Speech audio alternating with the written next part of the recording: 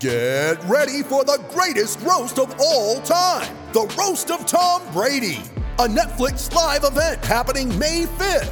Hosted by Kevin Hart, the 7-time world champion gets his cleats held to the fire by famous friends and frenemies on an unforgettable night where everything is fair game. Tune in on May 5th at 5 p.m. Pacific time for the Roast of Tom Brady, live only on Netflix.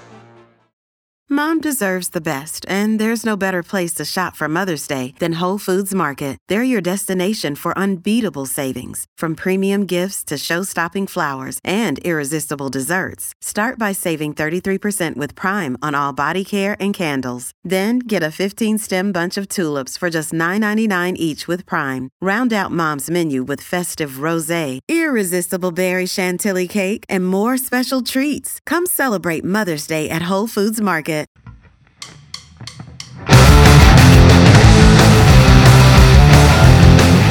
Welcome to Cast and Crank Podcast. Today's episode is brought to you by Phoenix Rods and the good news for Southern California Calico Bass video. Check it out on my YouTube, Cast and Crank Podcast, and check it out on the Instagram feed. Today we got a guy that has 3 things in common with me. He's brown, likes drinking beer, and he loves calico fishing. Juan Acosta. This one was super cool.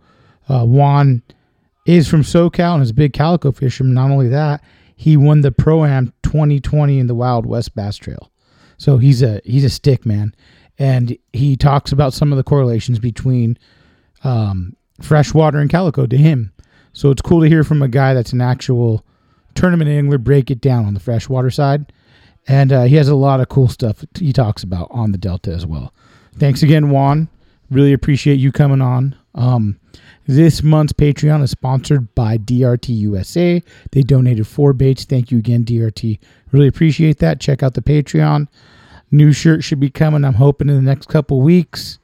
Gosh, what else is going on? We got something big coming on. I hope next week I can announce it, but it's going to be really cool, and it's in December. So that's all I can say. And studio's going to be coming along pretty quickly. We have a lot of great guests coming in. San Clemente Island was awesome. Thanks again, Mike. I appreciate it. The bite was good on the weedless. LK, amazing. And I think that's about it. Check out castandcrankpodcast.com and you can see some of the merch we have. Check out the YouTube. There's a new video up I want you guys to check out. I said in the beginning. And that is it. Next week will be Big Fish Bullies. I've been waiting to put that one out for a minute. And we'll be having a lot more guests in November. I'll start working on the studio, put some pictures up in the process. So thanks for listening, guys. Give us a 5-star review on iTunes if you can. Would appreciate it. Bye.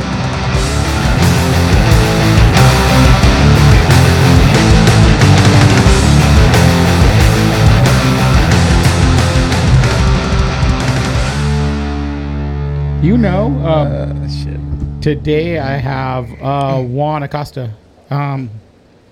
Juan was introduced to me by Danny and Bobby, and when I talked to Juan, something cool came out of it because we started talking. He goes, "Man, I grew up in Long Beach, and I fish calico and sand bass and stuff off of boats. So SoCal inshore fishery, right?"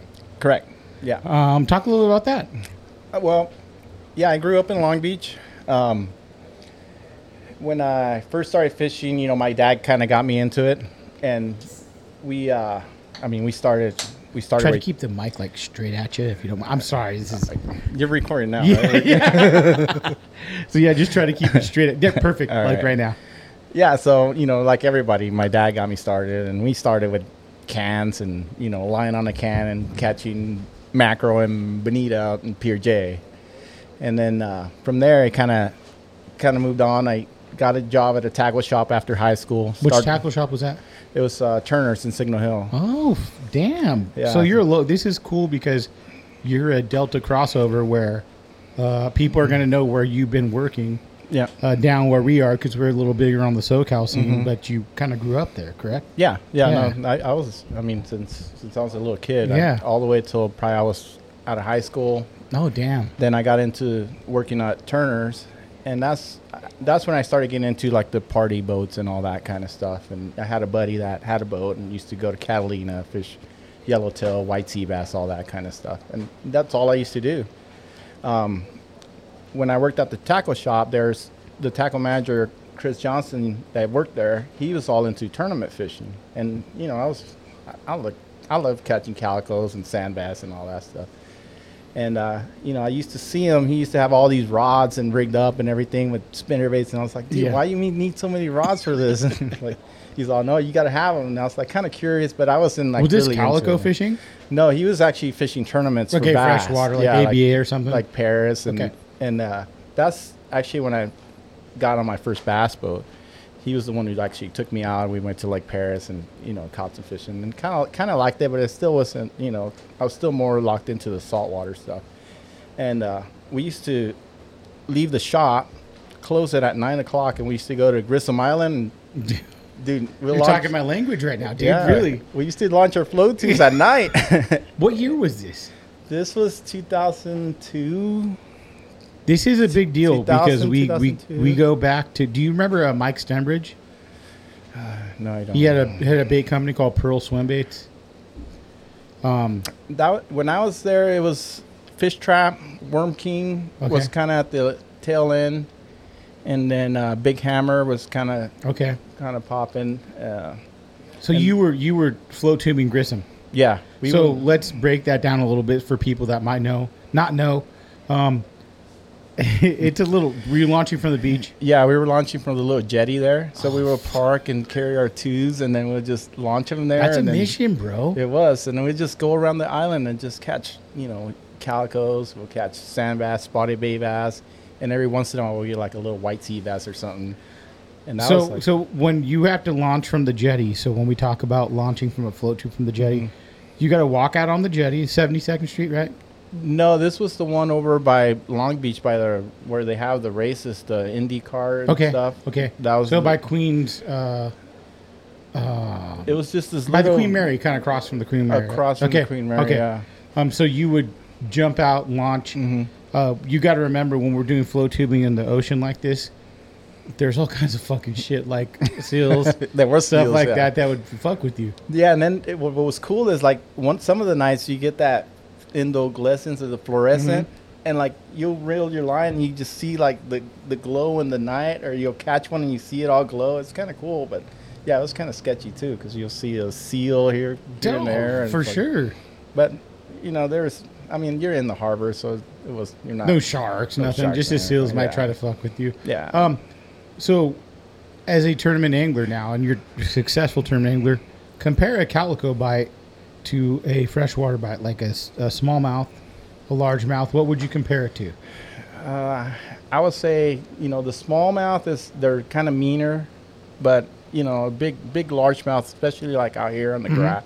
You catch a big largemouth in the grass here, it's kind of similar to catching like a big calico in the kelp and stuff like that. Yeah. So that's what's kind of I tried to correlate with people. I can go, hey, think about punching. Kind of a little bit when you're in the kelp, kind of like it's kind of punching, right?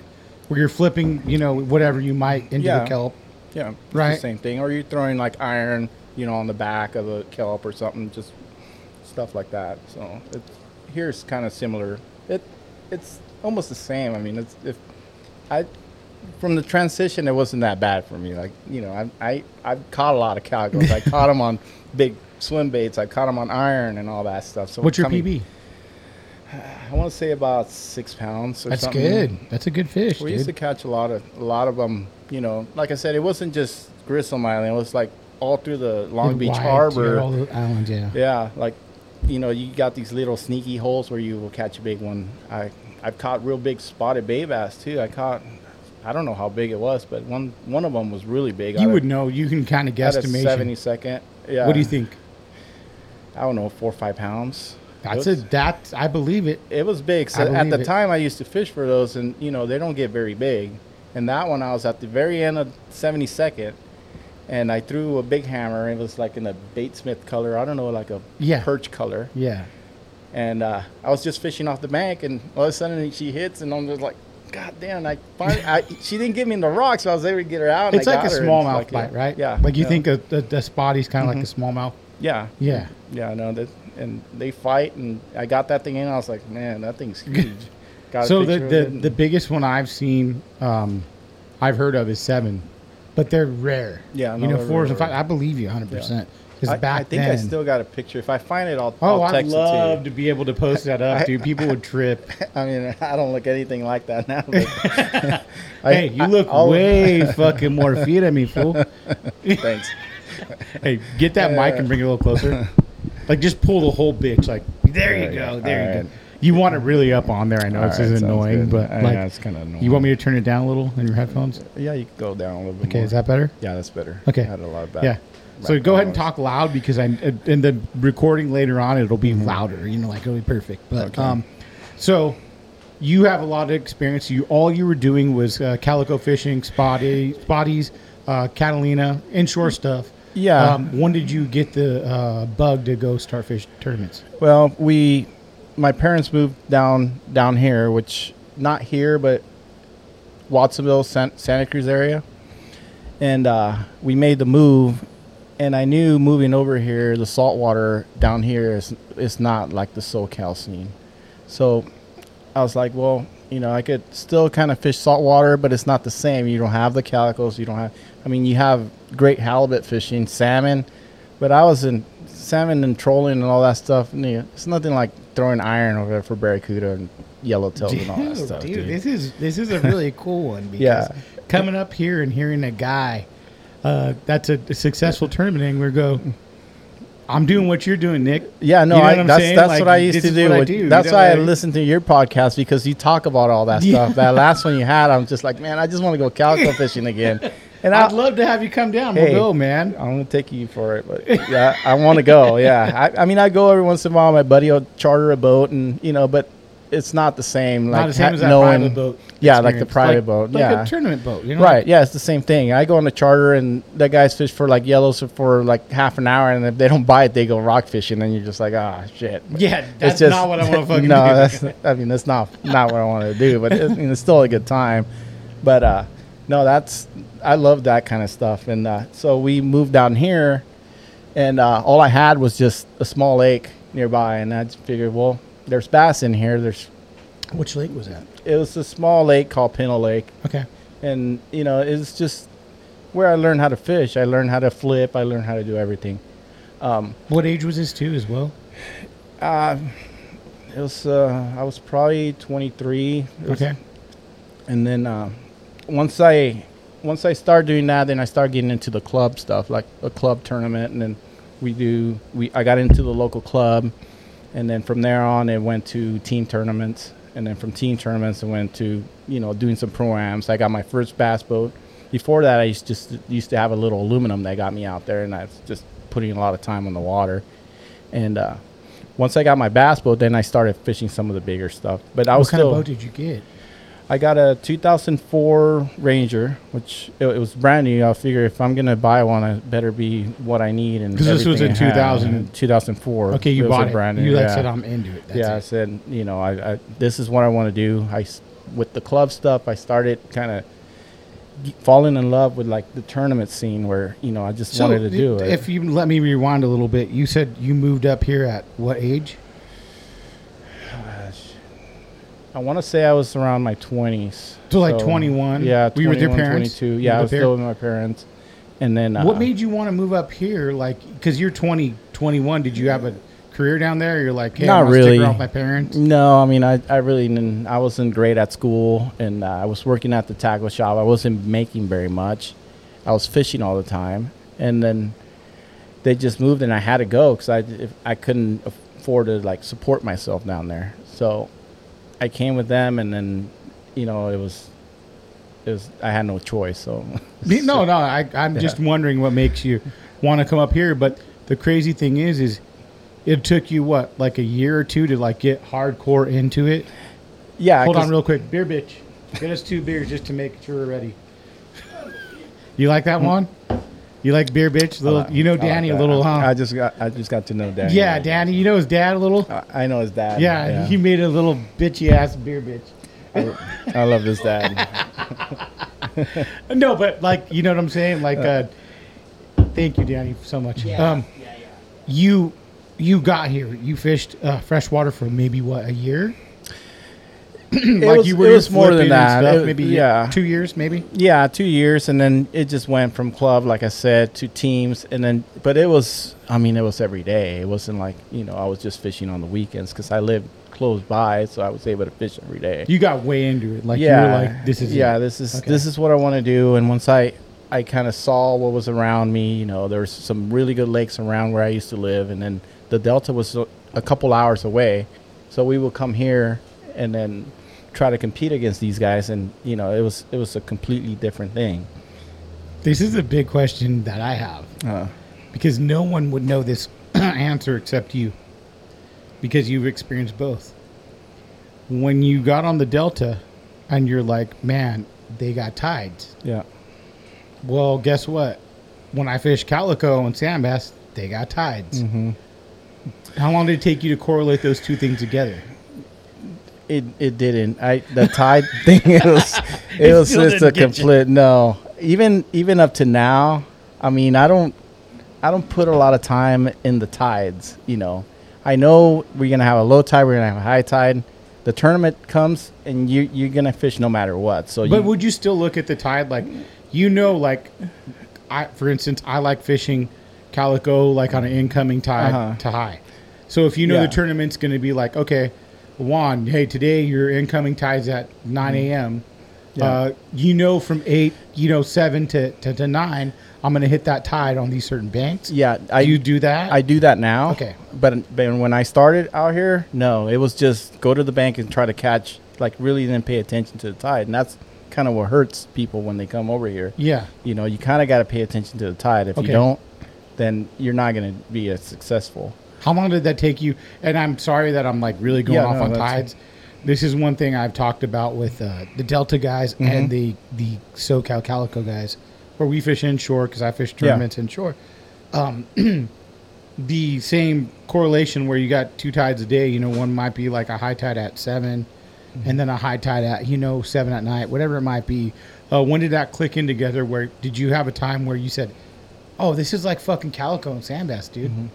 Did you have a time like that kind of came to your head? Yeah, it was the switch. You know, you always kind of want to have some kind of water movement all the time. Mm-hmm. You know that the slack is not very good. The high, slack is not going to be very good. So as long as you got some kind of movement, you're always going to catch fish, because those fish, they relate to the tide. They're going to move in, they're going to move out, and they're always moving. So, yeah, that's what you got to kind of pay attention to. How long did it take you to figure that out? Like, man, it took me a while here. Really? Yeah, it really did. Because you're used to fishing lakes in the beginning, right? And lakes are a lot easier, because once you find a school, once you find a group of fish, you could just keep going back and forth, and you don't have to worry about a tide. But here, those fish move so much. They could be there one time, and then you come back 30 minutes later, and they're there or they're not, and it's all about the tide in here. Yeah. So when you what was the first club thing you kind of like figured out, like, man, I like this, I'm getting into it, I'm winning? What club was that? It was Power Valley Bass Club, and then we started doing, after that, we started doing the ABAs, and then One Bass, some of the team stuff. But it was hard. I mean, we donated a lot of money, but we wanted to come out here and compete against the top guys, and it was real difficult at that time. And it wasn't until when I moved down here, I moved to Tracy, which I'm in the southern part of the Delta right now, and I'm 15 minutes from a launch ramp where I could put my boat in 30 minutes and I'm already fishing. So when we made the move, I made the move, Oh, did you move from Watsonville? I made the move over here. What year was that? That was almost 10 years ago. Okay. That's when you were like seriously into it, and you're like, yeah, I gotta move. I gotta step my game up. I'm gonna do it. Change of life, went divorced and stuff, and met my wife now, and we decided to move down here. And I kind of planned it that way. I was like, well, Hey, get rid of the old wife. Get the good one now. no, that was no. She lived down here, and I was like, well, the Might as job, well move this way. the job I was at wasn't happening, and I was like, well, you got a good job. Let's just kind of keep you going, and then I'll find whatever I need to do. And we're on the Delta, so right. I mean, so yeah, it was. And then once I moved down here, then that's when I started really getting real serious.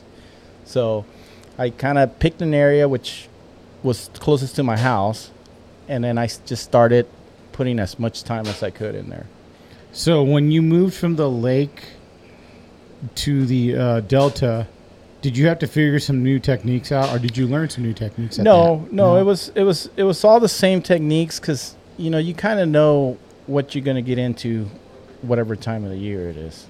For instance, right now, it's late summer, kind of getting into fall. You know what kind of baits you're going to throw. So you just got to go out and you put some time and keep learning the area, kind of expanding. And once you learn the area, you kind of expand a little more and keep going. But I told myself I was just going to stick to one area, because here you could fish one area and run 20 miles and fish a different area. This is like calico fishing, like a lot, where there's a lot of area like the inshore, where you can go to the island, you can go down to Newport, you can go Palos up to Verdes. Del Rey, Palos Verdes. You know that. I mean, so this is where it's great to have you on for the fans that love calico to go like, this was the guy that kind of, you made it.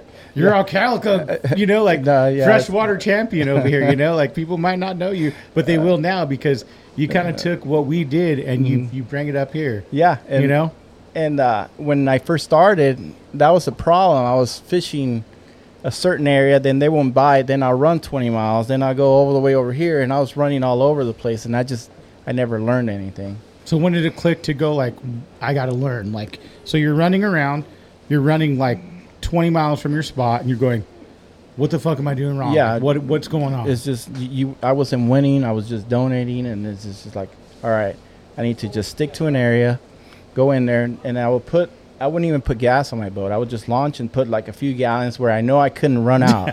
And I was forcing myself because you knew you would run. Yeah. It's like having 2 beers or 10. Right. So now I was forcing myself to just stay in there. So when you do that, you're fishing 2 tides. So now you're fishing at whatever tide you start fishing at. And now you're fishing a low tide, a high tide. And you're staying there. So now you know, okay, on this tide or on the switch, on a low tide, I could do this and catch them. Once the tides start coming in, I could throw some reaction. And then once it gets real high, then, I could probably throw a worm or throw a frog or whatever. And I was able to kind of learn how to fish a low tide and a high tide. And then once I got to learn that, then I kind of started expanding. And then you start duplicating that kind of stuff. You start patterning stuff.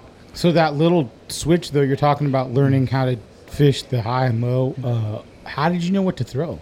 Like if I went right now, I'm a swim bait freshwater fisherman a little bit, not by no means like you. Like I'm a big calico guy. That's all I do. How did you learn to come over here and go like, oh, I'm gonna start throwing, a whopper plopper. I'm gonna throw a spinnerbait here. I'm gonna throw a buzz bait. How did you get all those things together? Well, right now with social media, I mean, you kind of know, and going into any, like, you do your research and you know what kind of baits get won, what kind of baits are good, and what time of the year. So for me, I just like keeping it simple. I don't complicate a lot of things. I got a few colors that I throw, and that's about it. I'm not changing all the time. I know the colors I got, that's what I got confidence on, and that's what I'm going to stick with. And if they don't bite, I'm not going to be switching anything. I know they're going to bite it at some time of the day. So if it's like a whopper plopper, if it's a chatterbait, if it's a frog, it's the same frogs every time. I don't really change it. Unless I like grab one and all of a sudden I start catching them. It's like, oh, maybe I'll just stick with this one. But it's all getting the confidence in your head that.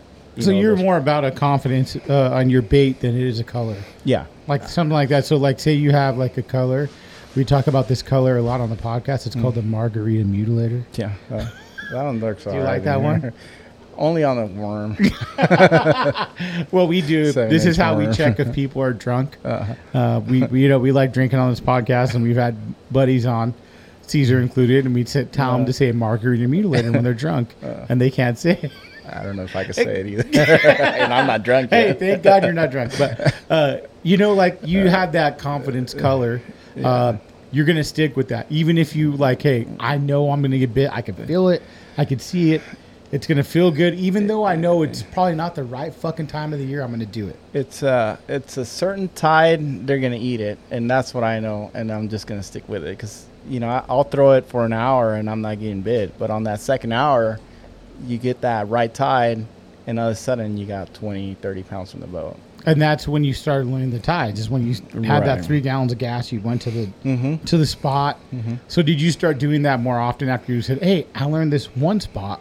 Yeah, I got to go up and down the river and learn all these spots." So now you found a little stretch where every time you're launching out of there and you're fishing that same area, every time you go to that same little stretch, you always catch one, right?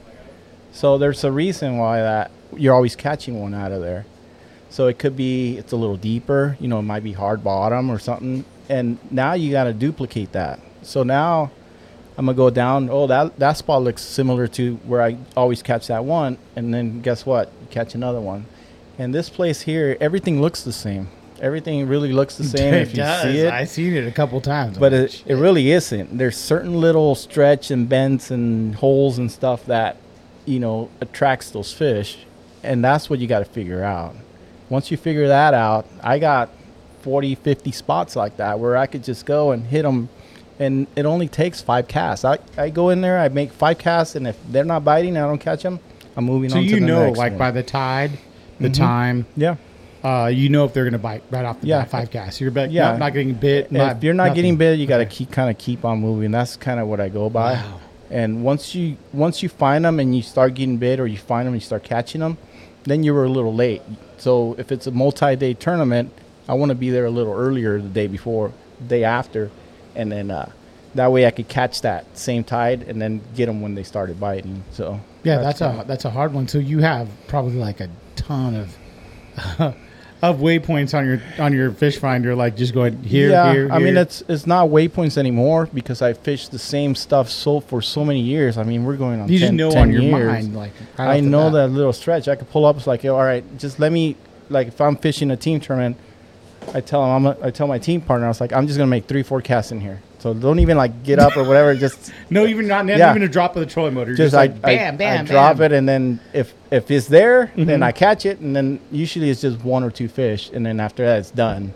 Then we got to go to the next one. Then you kind of keep moving. So, do you have like when you pick apart that's a hard one. So if you pick apart a spot like that and that works, it's got to be hard to turn that off when it doesn't work, because like, man, it should work, so I'm going to go to 50 spots that work like that, but it's not working the whole day. You know what I'm trying to say? Yeah, but a lot of times is like, since they move so much, I could hit it on my way to a spot and then come back on the way back out. And I might not catch them in the morning, but I'll catch one on the way back because it's a different tide. Yeah. And that fish moved up, and you kind of intercepted it as it was moving up.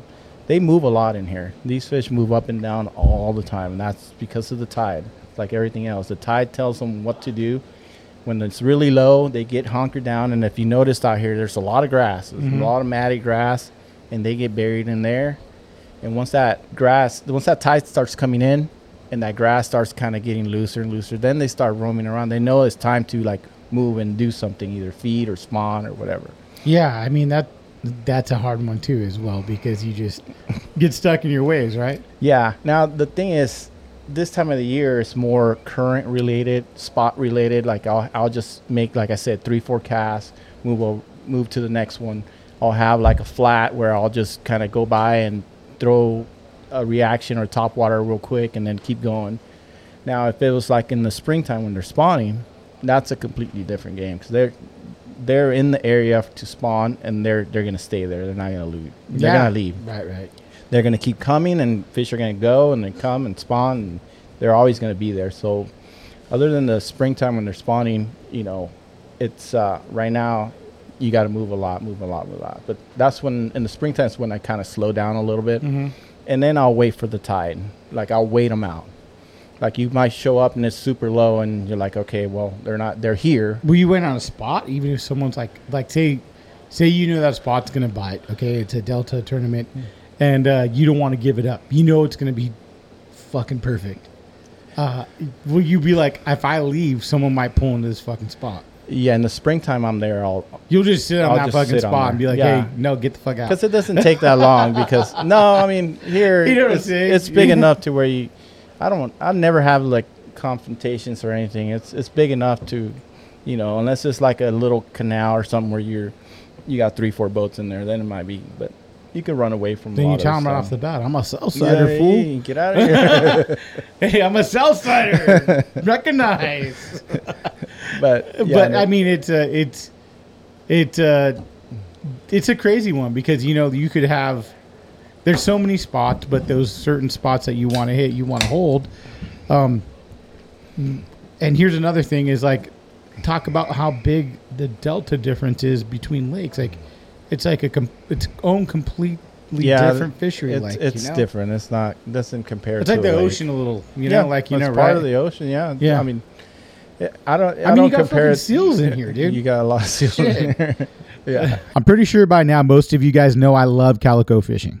For me, calico fishing is a perfect game fish. I could hook up my boat and be fishing in 30 minutes. The calico fishery offers easy access, fish are abundant and local, plus there's a great community of anglers who are all about catch and release conservation. So, here's a question. Is calico bass Southern California's most cherished game fish? Is it the most local caught saltwater fish? Have you guys witnessed any changes in the population? Are they getting bigger? Well, I'm sure everyone would like to know. Go to our YouTube at Cast and Crank Podcast, check out the video, and drop a comment below to let me know your thoughts. Or check out the video on the IGTV, leave a comment below. Thanks for listening, guys.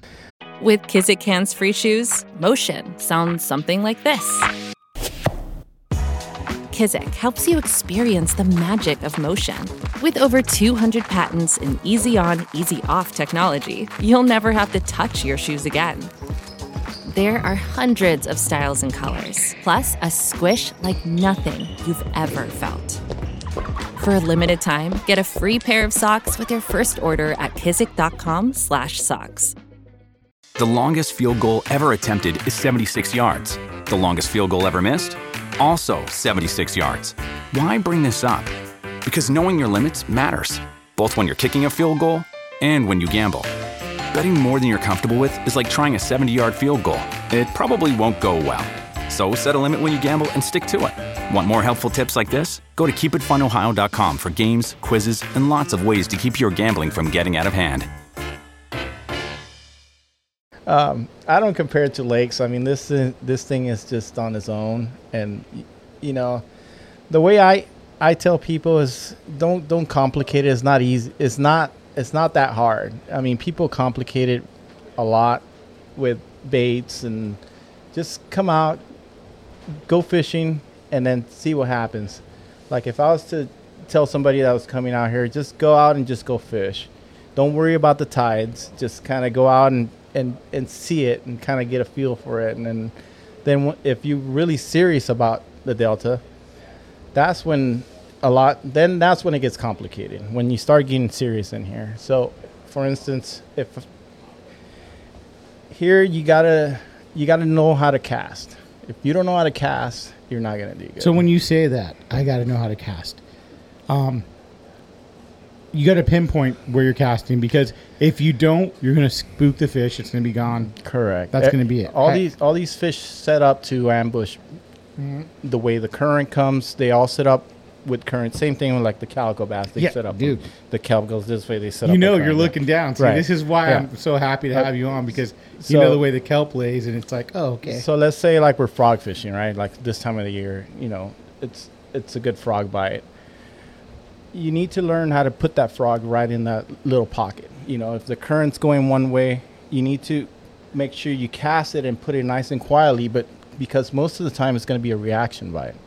As soon as that frog all of a sudden appears and that fish is there, he's not going to think twice. He's just going to come up and eat it. It's not what color that frog is. That doesn't matter. You put that frog so quietly in there in the little pocket, Let of sudden it appeared, and that fish just crushed it. And those are the bigger fish. Yes. Now, if you don't know how to cast and you're doing these line drives and just splashing in the water. Line drives. I like this one. Yeah. You're not going to catch those fish. Like a Dodger, yeah. huh? Yeah, no, yeah, exactly. You're not going to catch them. You got to know how to cast, and you got to learn your equipment. And then that's when you're going to be more productive in catching some of these bigger fish, because these fish out here, they're not stupid. They're pretty smart. So once you get your techniques good, you're going to be catching a lot more fish. The other part is boat positioning. If you don't know how to position your boat right, going up current or, God, you're touching. I just had the 200th episode, and these guys that are fishing tournament, they're the pros for saltwater. They're going, it's not the bait, it's boat positioning. They think it's boat positioning more than the bait. Like, you got to position the boat, and you'll get the fish that way. So once you get, like, your baits, you already got your confidence baits, right? You don't need to be changing anything. The baits I got on my deck, I'm not changing any of those baits. Those are my tools, and you just got to have the right tool for the right job, right? So if I'm throwing a frog, I got to keep my boat going up current to where I could make that right cast. And once I make the right cast, I got to be ready, because if he doesn't eat it on the fall or whatever, as soon as it drops, and then say you got some wind or something, now you got a big loop on your line, and then you're not paying attention, the fish eats and then crushes it. You're not going to catch them. I mean, these fish, they're going to work you. Right. So it's a lot. I mean, it's a lot, but it's a lot of little things that go a long way. So just being prepared every time, making sure that every cast you're always ready. That's gonna go a long ways. And then your boat's got to be at the right spot. You don't want to run up into the grass. One of the things that a lot of my friends make fun of me, but I keep doing this. I love hearing this shit. Go on. So it's one of my pet peeves that pisses really me off. Ready for it. So they go up, and I've seen them do it, and it just like I just like shake my head. They go up to tournament day, whatever. We're all pumped up, we're ready to go. We're going to the first spot where we're going to catch the biggest one of the lake, right? They pull up to the island on a Thule berm or whatever. They get in, they turn the boat off, they run right on it, and they grab their trolling motor and just slam it. That thing just goes clunk, clunk. And I'm just like, man, you just told that fish that we were here. Like, that trolling motor slammed so hard into the bow of the boat, it made so much noise, that big one just swam off into the deep channel, and you're not going to catch that guy. So what I do, if it's one of my best spots, I'm going to stop 20 yards before. I'm going to kill my big motor out. I'm going to grab my trolling motor, grab my foot, and put it as slowly as I can where it doesn't make any noise. I'll put it on low, and then just slowly creep up on it. And that's going to go a long ways. I mean, it's just I agree 100%. Like, there's times that I've there's little fucking things like that you don't think of that might help so much. It's a lot of little things, and it's with everything. It's not just with calico. It might be with whatever tournament you're fishing you're doing. Yeah. No, yeah. And if you don't, I do that all the time, and I'm pretty successful doing it. But guys could prove me wrong, and they'll slam it or whatever, and catch a 6-pounder or whatever. It'll but happen. It's those little nuances for me that helps makes you feel correct. You know what I'm saying? Yeah. When did you start putting it all together? So I know you're a very successful tournament angler. I know you won some tournaments. Talk about some of your big wins that you're proud of. Well, I would say I've won, I think 3 pro-ams out here. Most of the wins I've had have been here on the river. Okay. And I won Wild West Pro-Am. That's a big deal, year. Man. Yeah. Yeah, that was a big one. Thanks. That was one of the, kind of what you shoot for. You want to win on your home body, and it's so hard to do out here because this place it changes all the time, and to win here, it's What did it take you to get to that win you had? What were you doing that whole year? Was there something that changed? Was there something that you clicked in your head and you're like, oh, I fucking got it now. This is it, Well, that whole season kind of was like I don't know how to explain it, but you know, we have the season starts and there's 3 tournaments and then a championship. So as the first tournament was Lake Shasta, and Lake Shasta, I like fishing there. You catch a lot of numbers and stuff, but I just never like done well in there. You know, I always try to go for it and I always kind of struggle, or I lose a big one or whatever. And this year I ended up cashing a check. I was in the top 10 after day 1, and then I kind of stumbled a little bit. Well, this was last year. And then I ended up cashing a check. So once you kind of cash a check, and by fishing like Wild West. Was that your first like big check you cashed? No, that was just going into last year's season. Okay, all right. And, you know, you cash a check, and in Wild West, you double your money. So, all right, so you pay your entry fee for the next one. And the next one was New Maloney's. And I learned how to lake fish before I moved to the Delta. So I know how to fish lakes pretty good. We fished Maloney's. I ended up the tournament in 2nd place. So I was like, well, I mean, 2nd place, I made a good chunk of money. I'm good. Like, I just paid my whole year. Right. And in a place I don't even fish. You know, I've been there like 3 times. So I figured the pattern out there, and I ended up in 2nd. So what does it take, though? Like, when you talk about you figured the pattern out, what did you have to do, if you don't mind giving it up a little? No. I mean, what were you doing? Like, what? So you know, you especially not fishing a lake. So what did you actually do to break it down? So, you know, you got your practice days, right? So in practice days, I know that water temperature, I know what the fish are going to be doing somewhat. So I know they weren't going to be spawning, but I know they're going to move up. So what I did is I just went down the shallows and started looking for fish, visually seeing them. So I was able to find like a couple coves where they were moving up. They weren't spawning yet, but they're just kind of hanging out and kind of making out or whatever they do. So I was like, all right, well, I'm going to start right here. So I started out, and I was in practice, I was catching them on a small, like, shaky headworm. And I was catching some nice ones, but I didn't think I had enough to, you know, compete or have a good tournament. After day 1, you know, I caught a limit, and in the last very 10 minutes, I go by the launch ramp, and I had 10 minutes to kill, and I was like, there's a boulder right there. I'm going to throw it. So I throw my shaky head in there, and one swims off with it. It's a 5-pounder. I was like, last minute. Dude. I was like, hell yeah. What size line? I was only using like 6-pound test. That scared the shit out of you? Oh, yeah. But I got her. I was like, hell yeah. So, you know, day 1 goes by, and I'm sitting top 10. And then the second day, I do the same thing. You know, I started in the same area, and it worked out. I caught another like 3-pounder, and it was enough to get me into the top 10. Once you make the top 10, then, you know, you can't go any lower than 10th. So you kind of got to gamble. Well, the weather came in. These multi-day tournaments, you know, something always going to change. And that's what you got to realize. If you don't know what the weather's going to be, or, you know, because I started doing the same thing on the 3rd day. I'm like, well, I'm just going to keep doing what I'm doing. With the weather? With the weather coming in. Was it cold? It got colder, and it rained a little bit. All right.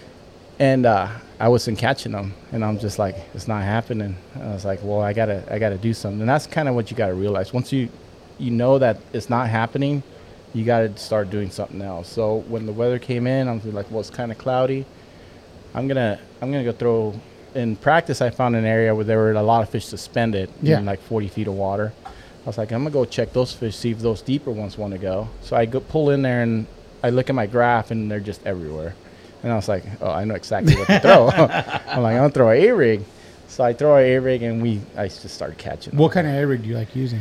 I used the Booyah, the Flash Mob Junior. Really? Oh, yeah. I love that one. Flash Mob. You got to use it with saltwater, dude. Yeah. It's a perfect. That's a great A-rig. Expensive, and it catches them. So I was throwing that. What kind of heads were you using on this? I throw some of the Picasso heads on there. Those are another great head. Yeah. And then, so the only problem was I only had one A-rig. Oh, fuck. So man. I catch like a 3-pounder, and I was like, man, I'm getting them pretty good. And what size line are you using? I love all these little details. I use braid.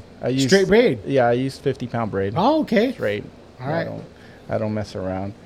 And then I hook another big one, and it comes off, and I looked, and it rips my wire out. And I'm just like, man. But, you know, I was still kind of good because I had like 15 pounds. So I was like, you know, I had a good tournament. So, you know, we weigh in and I ended up in second place. Nice. So I was like, all right, well, you know, I had a good tournament. Now we're going to the Delta. Now we're going to my backyard. And so I was pumped on that. Well, we come here, and on day one, I was catching a lot of fish, like in practice. I was catching a lot of like keeper fish. I wasn't catching any big ones, but I was catching like nice ones. Yeah. And so day one goes, and I think I had 19 pounds for day one. So I was sitting in the top 10 after day one. Day two, I kind of do the same thing. I'm throwing a chatterbait and I'm throwing a frog. And, you know, I get my limit somewhat early. And later in the day, I'm like, man, I just need to figure out how to catch a big one. So I go start punching, and then I catch like a 4-pounder, like late in the day.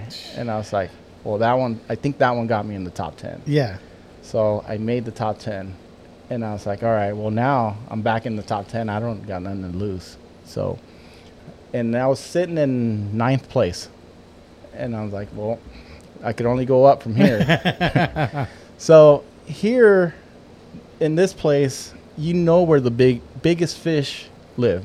Like if you fish here a lot, you know certain areas. When you say you know, what does that mean? Like you know because you've caught them. Tide no, you know that the areas. There's certain areas where the big ones live in here, and they're hard to catch. You know, everything's got to go right. But say I'm fishing a tournament and I catch 20 pounds, right? 20 pounds out here is not really going to do a whole lot. You need that big 8 or 9 pounder. I mean, but if you catch it early in a tournament, it's like, all right, now I got to go catch an 8 or a 9 or a 10. So you go to those areas, right, to where you're not going to get many bites, but if you do get a bite, it's going to be that one. Yeah. Well, that's kind of what I told myself on that last day. I was like, well, I caught that one punching, so that's all I'm going to do. So I started kind of the same thing, caught a limit, wasn't very much. And then the tide, here's where the tide was going to bottom out. So it was morning, then it bottomed out. Then right around noon, it was going to start kicking in. So I kind of like waited till the tide really actually started moving. And I took my co-angler to see if he could catch some fish. And he caught a few. And I was like, all right, we need to go. Like, so at this time, when you say you take your co-angler, you know you got a full bag. Yeah, I got a limit. You don't need to worry about it. You have a decent limit. You kind of want to put him on just to like almost use him as a tool, right?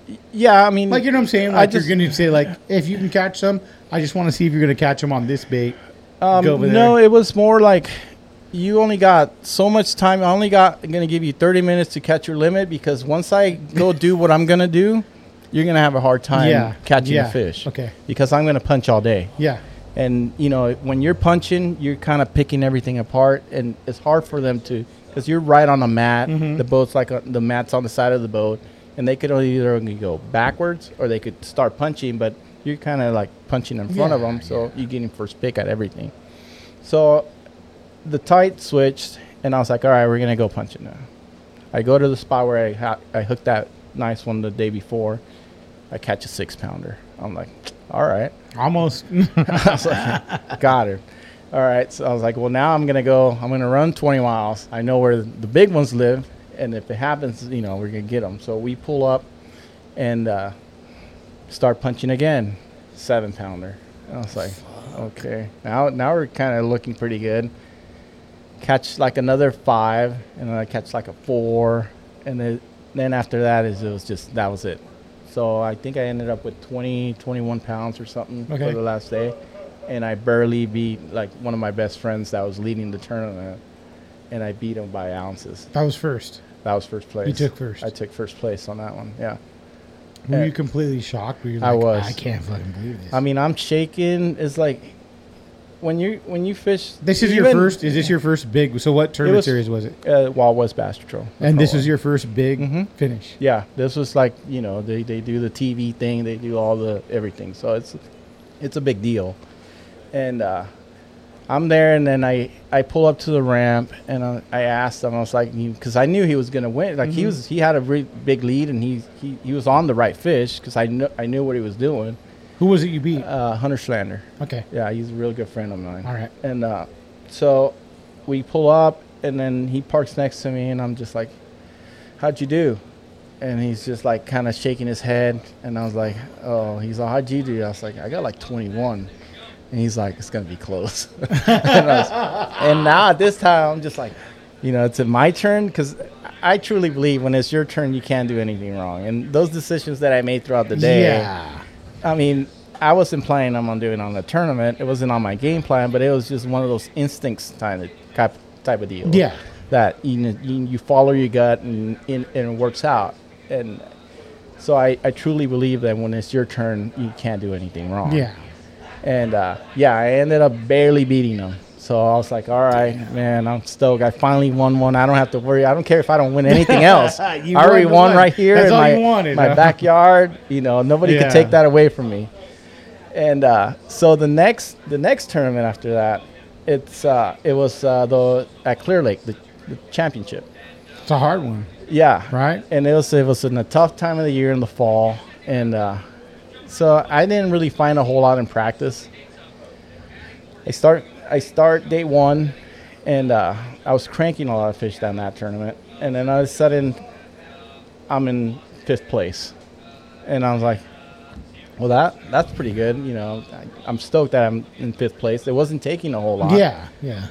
And so we go out day 2, and I kind of catch the same amount of weight, 18, 19 pounds. Now I'm leading the tournament. So now I'm leading the championship, and I'm just like, man, you know, is it going to happen? Because now we're fishing for a brand new bass cat. It's not. And you're like, hey, I want one of those. I mean, it's there. Like, you see it. Yeah. It's like, you could take it home if you win it. And we go out I make the top 10. I'm leading the thing, and I'm just like, man, this is cool. And you know, I caught the biggest weight I've caught in the day 3, but John Pearl ended up, you know, catching them really good that last day. Way. And he ended up, I think he caught like a 26-pound bag on the last day. What did you have? What was your bag? Mine, I had 22 pounds, which is a great bag. It was taking only 18, 19. Yeah. The first 2 days, but that last day, you know, it took. And I'm like, in my head, I'm just like, after kind of mid-morning, I only got 4 fish, but like 2 are like 6-pounders, and like a 4 and a 5 or something. That's like, a great. But 2 6-pounders. I couldn't catch number 5. Yeah. And I had them on 3 times, and I lost them. And then big fish. Yeah, they were big. And then the last 20 minutes, I'm like, you know what? I'm just gonna weigh in 4 fish. It is what it is. But I got like 22 pounds for almost like 4 fish. Damn, so, if you would have got that one, you'd have been solid. Well, I was like, well, last chance, it was like one of a pipe that was on the way back, and I was like, all right, I'm going to stop right here and throw my drop shot with the Margarita Mutilator. What color was it again? Margarita Mutilator. I love it, dude. This is our new, that's going to be the new thing on every podcast, Margarita Mutilator. Yeah. And I throw it in there, it swims off with it. It's a 13-incher. I get it in the boat, so I get a limit, but it just, you know, it was too late. It wasn't the right one. So you went 23 pounds? Yeah. All right. And ended up in 3rd. Okay. That guy in 2nd barely squeezed me out. But, you know, it was such a great season. And that, when you get on a rhythm like that. So was that your best season to date? Yeah, especially on a higher level. And what year was that? This was last year. So this has been, you felt like you put it together now. This is it. Yeah. And that's taking you, what, 10 years? Yeah. How old are you right now? I'm 44. Okay, so it's taking you like a while. You've been fishing tournaments for a long time. Yeah. Here's a question for me. I don't know if you guys have the same thing, but you get those guys that will just fish one tournament. Mm-hmm. They'll fuck the whole tournament series up, right? They could. It depends. You know what I'm saying? So, like, say when I fish a tournament, we get 5. Yeah. And someone's really good at Long Beach, Inner Harbor, okay? Yeah. And they come and they fuck it up because they're really good. Yeah. And they kick everyone down. Does that happen in the tournament series with you guys? There's some where a lot of guys will cherry pick a certain tournament. So for here, you know, if there's a big tournament coming in, a lot of the locals will jump into that. What a lot of these circuits are doing now is where you got to lock yourself in. Or something. Yeah, you got to put your deposit for all tournaments. That's great. When before the season starts. Mm-hmm. So they'll have like a lock it in type deal where, if you want to fish the whole season. But it was happening previously, right?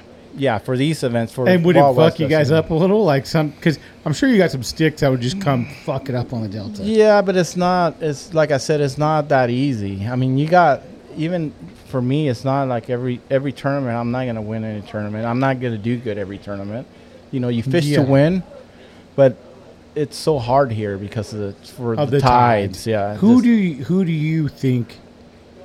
There's a couple of dudes that are hammers on the Delta. So I know I've heard the term Delta hammers. Who are guys you go like, man, those are the hammers on the Delta? I mean, there's a lot of them. A lot of them. Name a couple just because I want to. Bobby Barrick. Okay. He lives in Texas now, but that dude like really knew the Delta, and he's fished it like pretty much all his life. Yeah. That guy, I looked up to him, and he's I know exactly who he is. D. Thomas, those guys like that. I mean, they fished here for years, and What about dudes you fish against where you're like, wow, these guys are like, there's a lot of them, and it's all like they have their little stretches, like. One guy will win for a year and he'll be like really good and you can't beat him, right? And then next year it'll be a different guy. Does that make you feel like the fish pattern? You know what I'm saying? Yeah. You know what I'm saying? Like where they pattern, they go, oh, this guy's beating you for a year because he's got this one bait that's working on all these tides that kicks your ass. I don't think for here. I don't think it's not a special spot. It's not. Everybody thinks like, oh, he's got the secret spot where they're all there and he just catches them. It's not it's not a special bait either. I mean, yeah, you could have a bait, and if you got confidence, you're gonna catch them. It's just moving a lot and just using the right bait for the area that you're fishing. It's for me. That's what it is. Yeah. I can't take you right now and say, okay, I'm gonna go take you to my secret hole and you're gonna catch 10 pounders every cast. Well, I hope you could. Juan, come on. I wish. No, everything's it's all angles, casting right, like I said before, boat positioning, and then just moving around and fishing a bunch of different spots that you already know where you've caught big ones before. Yeah. And then just keep duplicating that, and throughout the course of a tournament day, it's you're gonna get your shot at a couple big ones because there's a lot of big ones in here. There's a lot of big fish, so you're always going to get a shot at a couple. Now, if you put them in the boat, you're going to do good. If you don't, different story. Then you would have, could have. What's your PB out of the Delta? 11 and change. During tournament or no? I caught one on a Wednesday nighter that was 11 pounds. I caught actually 2. See, this is what I'm talking about with the tournament series. Wednesday nighter, how many guys show up?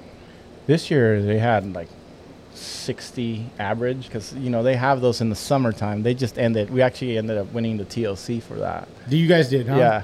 And so they start like around May, and every Wednesday from 3 o'clock to 9 or whatever. So fun, huh? Dude, I go out and I fill my boat up with beer and my buddy, and we go out, and if we catch them, we catch them. I'm gonna fucking move up here. You're talking my language, Juan. I might start being a freshwater guy. You talk about this beer shit on a Wednesday. You can come down in the summer, and I'll take you out. I fucking love it, dude. So another thing that I want you to talk about is your Phoenix guy. Yeah. This podcast is sponsored by Phoenix Rods, and I want a couple recommendations for you. So what I want is your punch rod. Okay. Crankbait rod. All right. And let me think of one I like. Jerkbait rod. How about that? All right. And give me a breakdown on what line you use, a reel, stuff like that. You know what I'm saying? So I got in with Phoenix early this season. So I've been with them for a full season, almost a full season. And because you use some rods that I hate. Oh, really? Yeah, well, because I fish spotties. I'm using the featherweight on spotties, and it don't work the same. You would think it'd work, Yeah, no, I got a bunch of them from Vince Borges. He was the one I talked to, and he's the one who got me the sponsorship through him. Yeah. And So I got a bunch of them in. I just kind of been messing with them and trying to find the right ones. I actually just posted on my social media. That's what I was crazy. The ones I really like. Some of the stuff you like, and I'm like, you like the featherweight? Please break it down. I'd love to hear about so that. For the frog is that 7.3. I really like that one. Yeah. Oh, wow. Okay. It's slight, and the tips. It's got a heavy tip a little bit, and I could walk the frog a lot easier. Okay. And then when I load up on a big one, it's got no problem bringing it in. Yeah. So, and it's light enough to where I could throw it all day. That's the key. So like out here we'll have they got frog tournaments where we'll fish for 2 days throwing the frog, and then if we practice it's like 3-4 days, and all you're doing is just throwing that frog all day, and which is a crazy little thing too. Is I went fishing with Danny and Caesar last time I came here in May. Yeah. And watching Danny from his dad fish the frog, I'm sure he learned a lot. They don't fish it like so. To me, they fish it. He's so accurate with that frog. You guys, this is your thing up here is the frog. That's what I mean about learning how to knowing how to cast. Yeah, dude. He was so accurate with throwing that frog. Was like, wow. You have to if you want to catch like the bigger ones. I mean, you could throw. There'll be a big grass mat or something. You could throw it as far as you can and reel it in, walk it, whatever, and catch a 3-pounder. But he wasn't doing it like that. No, it wasn't like that. It was I never catch big ones like that. So he was going on little holes or little and he was throwing the frog. I'm like, you're throwing it in open water? He's like, yeah. That's how I fucking use it. Like in little corners or little, and that's the way you frog fish out here. And you'll find a big grass flat or a big flat or something. I catch a lot of them in open water, a tule wall or something where you put it nice and quietly on that tule wall and it sits there and you just let it sit love there. that quiet. That's your thing. Yeah, huh? It's got to be nice and quiet when it all of a sudden appears and then Silencio Acosta, just like fucking what's that movie? Nacho Libre, bro. Look at he's not even got him laughing. That's your new name. That's your new nickname if you fish. Silencio.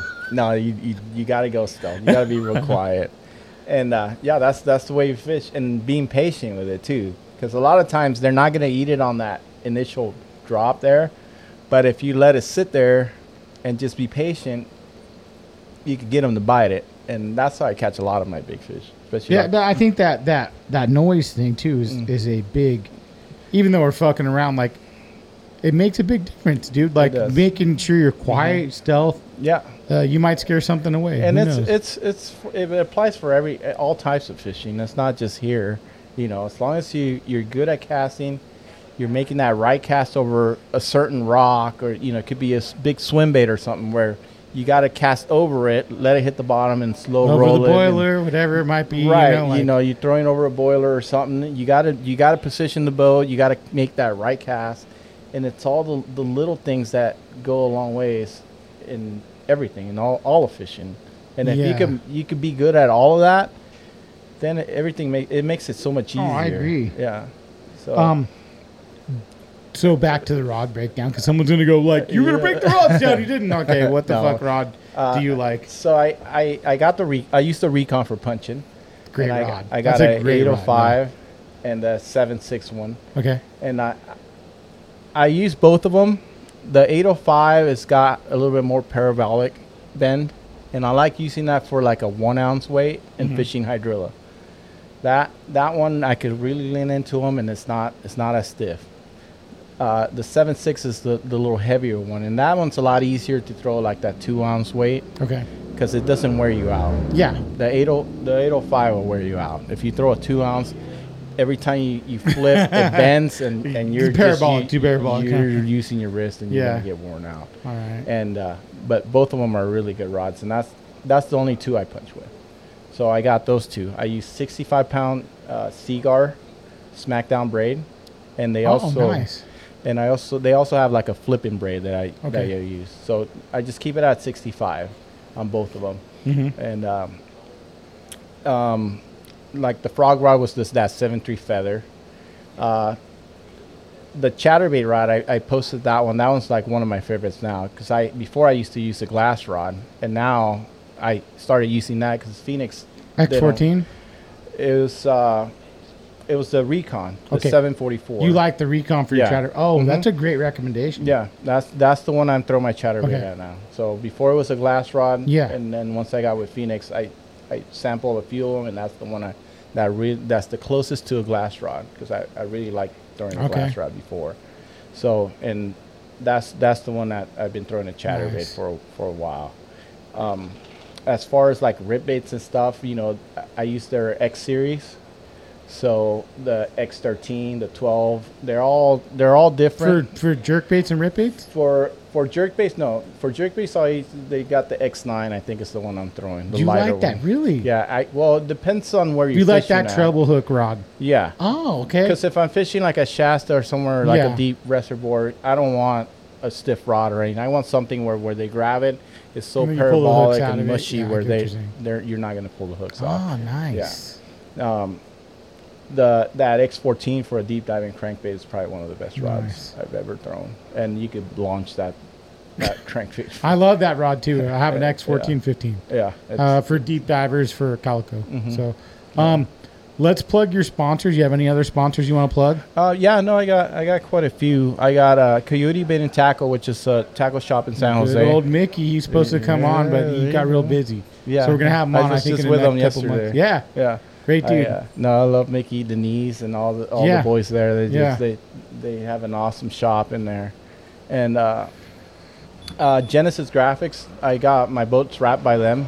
You know, I have the big Genesis on the side of my Yeah. boat, and you know he's the one who wrapped my boat, and he sponsors me, and you know they do a good job, and they're out of Elk Grove, and Great. they not just do boats, they do cars, Everything. Okay. clear bras and all that stuff. I mean, I got Hook Apparel that they help me out. Yeah, Oh, like I nice, said, dude. Seaguar Line, Wu Tungsten. You know, I use their weights. You know, they got good weights, and they're real durable. They don't chip. Dual Realis. You know, Nice. Dave Swinside. He's a really good friend of mine, and you know, I've used their dual deep diving crankbaits, their square bills, their like the spy baits and all that stuff. Yeah. They make a great product. Spy baits. I love this. Yeah, I still haven't gotten into those things yet. 'Cause, you know, I just fish out here. I mean, Soon enough. But yeah, no, that's coming. Yeah. You know, we got some TLCs coming in some of the lakes, so Nice. I'll be using those. Mercury, you know, I've been Mercury on my second year now, so Nice, dude. I run the 2-stroke still, but 2-stroke. That's bulletproof. Wow. That thing, yeah. What size? It's a 250. Wow, you're jamming. You're beating everyone out of the whole shot, huh? Yeah, it's the fast one. I know that. Yeah, no, and I think it's pretty much it. Phoenix, come on, And give him a yeah, big no, shout out. No, Vince and Phoenix Rods. Yeah. man. No, I'm super happy with them. I'm happy with the rods, and I'm gonna be placing another order here soon, and that's kind of what I posted there because I wanted to kind of get everybody's input on what they use and stuff. So as we get into fall, you know, I could get some of like the jig rods and the spoon rods and all that kind of stuff. You need to get some surface iron rods too, bro. Yeah, I got one. Yeah, I Which got one one did you Phoenix. I can't remember. It's like a Is it jig iron. 909? Man. I think so. Yeah. Yeah. I got it at Coyote because when I went over there, I was like, man, I gotta at least have one. You jig iron. got to come down and we'll go fish Calico one day. No. I'll- When you're down there, if you're going visit family, whatever, let me know, man. We'll go fish Calico out of my boat, and yeah, no, I could go. you'll have fun, dude. I could go anytime. I'm gonna call you because I Yeah. really want to go. I'm And, down, you know, dude. We got plenty of dudes that love to take you out. Yeah, no, and it's the same thing. If, you know, we'll trade or whatever. If you want to come out here, you could give me a call. Hey, and all I want is a podcast from you, bro. That's it. Well, no, It's you good get enough. it. All right. Hey, thank you, Juan. Appreciate you coming on. Thank you for breaking down this whole deal with these we have a lot of calico fishermen that love this, and you kind of are the crossover. You came from SoCal to NorCal, and you did it. Yeah. No. So, I hey, mean, it congrats, worked too, on out. all your wins. I hope to Appreciate it. see you do some big shit this year, man. I hope so too. All right. Take care, dude. Thanks. Man.